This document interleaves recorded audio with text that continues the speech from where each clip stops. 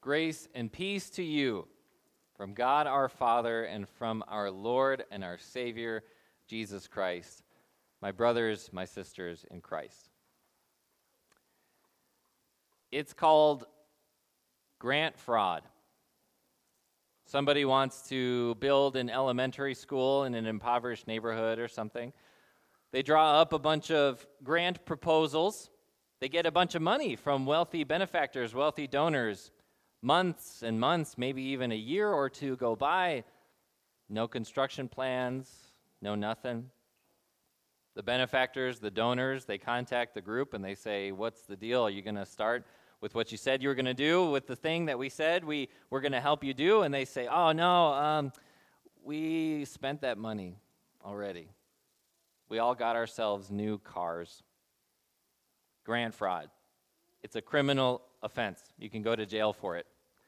But my question is, compare that situation to somebody who wants to do the same thing, build an elementary school in an impoverished neighborhood maybe. They draw up the grant proposal and they get the money and then they just let it sit. They're basically given a blank check. Yeah, sure, do whatever you need. We're here to support you in your endeavor to build an elementary school. But the person never cashes the check, never does anything. Instead, they take the financial burden on themselves, and they go door to door asking far less wealthy people to contribute to the construction of this elementary school. Not nearly as criminal as grant fraud, granted, but perhaps it's even more stupid to let the money just sit there and to choose to go and do it on your own when all the support, all the help that you need is right there. To refuse it, though. That's the kind of stupidity we see in King Ahaz in this lesson from Isaiah. And before you think I'm being too harsh against King Ahaz, consider the situation that he was in. He's the king of the southern kingdom of Judah. Israel has split already to the northern Israel and southern Judah. King Ahaz ruling over Judah, and he's under attack. He's under threat. There are people who are going to come and attack him.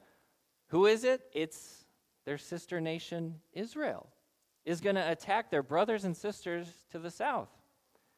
But on top of that, they have enlisted the help of the nation called Syria. So it's 2 against 1. They're outnumbered and outgunned. This is a stressful situation for a king. It's a stressful situation if you live in Judah. But God is hot on the heels of this stress and this threat. He comes in and he says, don't worry. I will take care of you. I will protect you. This will not end in your death. You're going to be okay. In fact, he says to King Ahaz, if you're having trouble believing me, if you're having trouble putting your trust in me, go ahead, ask me for a sign. Whether in the deepest depths or the highest heights. In other words, ask me for anything, King Ahaz. You name it. Blank check. And what we wouldn't give to be in that situation, right? To hear God say, I know you're struggling. I know you're stressed out. Ask me for whatever concrete sign you need to be reassured that I am with you and that it will all be okay. What we wouldn't give for that kind of blank check, right? We're not under attack. We're not going through a military war necessarily, but sometimes life kind of feels like war. You've got your stresses, you've got your anxieties, you've got your insecurities, you have your temptations, you have your guilt. Wouldn't it be nice if God came in offering you a concrete sign to let you know that he's with you, that it's going to be okay? King Ahaz gets that blank check and he totally blows it. He says, I will not ask for a sign. I will not put the Lord my God to the test. And at first glance, this seems like such a good answer, doesn't it? If you were in King Ahaz's court, maybe you heard him say this to the prophet, and you would say, oh, what a pious believer. What a strong faith he has. He trusts in God so much that he doesn't even need a sign to believe in him anymore. But that's not what's going on. Ahaz doesn't refuse a sign because he already trusts in God so much. Ahaz refuses a sign because he thinks he's already set. He thinks he has his situation figured out on his own terms. You see, Ahaz has had this plan. He's going to go get his own help. he's going to go make a treaty, an agreement with this other nation called Assyria. See, it gets confusing. Syria is the one attacking Judah. Assyria is the one that King Ahaz makes a deal with. And if you've been tracking with our sermons over the past couple of years, you might remember a thing or two about Assyria. They're not the good guys. They're not a good, friendly, fun nation to hang around. In fact, in just a few short generations, Assyria is going to launch an all-out attack against Judah, the very nation that's looking for their help right now in Ahaz's time. But he's not worried about that. He's not worried about a conflict that will happen generations after he's already passed away. King Ahaz is only worried about right now. And he's only worried about the problems that he has right now and solving them in a way that makes sense to him. Problem is, if you're working on your problems in a way that makes sense to you, and your solution does not include God, then it doesn't make sense at all. Because God is right there with this blank check. He's ready to serve Ahaz a 5-course steak dinner, and Ahaz is saying, no, I'm good. I had some Doritos on my way over. Doritos do not satisfy. It might make you feel full for a little bit, but they're not healthy. They're not going to last, just like any human solution to our deeper problems. So what I wouldn't give to be in Ahaz's situation, to have that blank check from God, but can we be absolutely sure that we wouldn't respond in the same way? Because I'm thinking about all those times when I felt low self-esteem or insecure or something like that, and I look to people to make me feel like I matter or that like I have value. I look to social media to make me feel like I am someone of value instead of my baptism. Or think of that time in your life when you really were stressed out because you lacked direction. And you did everything. You read the horoscope section of your newspaper. You read all these books. You looked at these blogs to figure out what the right next move is for you. Meanwhile, the Bible lies dusty on the shelf. Or the last time that we came up for communion, and our brains were so full of every other concern that we have that worrying about the need for our forgiveness of sins and the strengthening of our faith was probably number 15 or 20 on the list of things that we have to be worried about. Brothers and sisters, we haven't committed the same kind of unbelieving sin that King Ahaz did. You did not respond to the prophet face to face and say, no, I don't want what God gives me. But the propensity to do that, the ability to sink that low is well alive within each of our sinful natures. To ignore the good things God is serving up and instead to choose our own solutions, our own ideas, what makes sense to us. So Isaiah says to King Ahaz, fine. If you don't want a personal sign designed to give you confidence and comfort in Jesus and in God, God's still going to give a sign. It's just not going to say anything good about you. And the sign that God is going to give is a baby. What's the significance of a baby? I think it's fair to say babies are highly significant because of what they are: young, new life, weak, fragile, but also because of what they represent: a lifetime of possibilities, a human being, new life, growth, development, all these exciting things on the horizon. In the verses beyond the section of Scripture we looked at in Isaiah, Isaiah goes on to say that a baby is going to be born in Ahaz's lifetime. And by the time the baby is able to eat soft foods, curds and honey, he says, Ahaz will eat his own words. What does it take? 6 months to a year for a baby to get off his mother's milk and be able to mush some food in his mouth? He's not ready for a sirloin yet, but he can at least eat cheese curds and a little bit of honey maybe. In that short amount of time, everyone will find out. In just a couple months, everyone will know that Ahaz should have just trusted God. In just 6 months to a year, Everyone's going to find out that God's promises were true, that Ahaz didn't need to go to wicked kingdom Assyria for help, that he should have taken Isaiah at his word, and he didn't. The sign that was meant to be his comfort would mean his embarrassment. Because, brothers and sisters, God is going to do his thing. He's going to fulfill his promises, whether we trust him or not. And if we trust him, then our trust will be vindicated. We will be shown to be in the right. But if we don't trust him, he's still going to do his thing, and we will be embarrassed. It will be to our humiliation. And there will come a point when we realize we should have trusted him all along.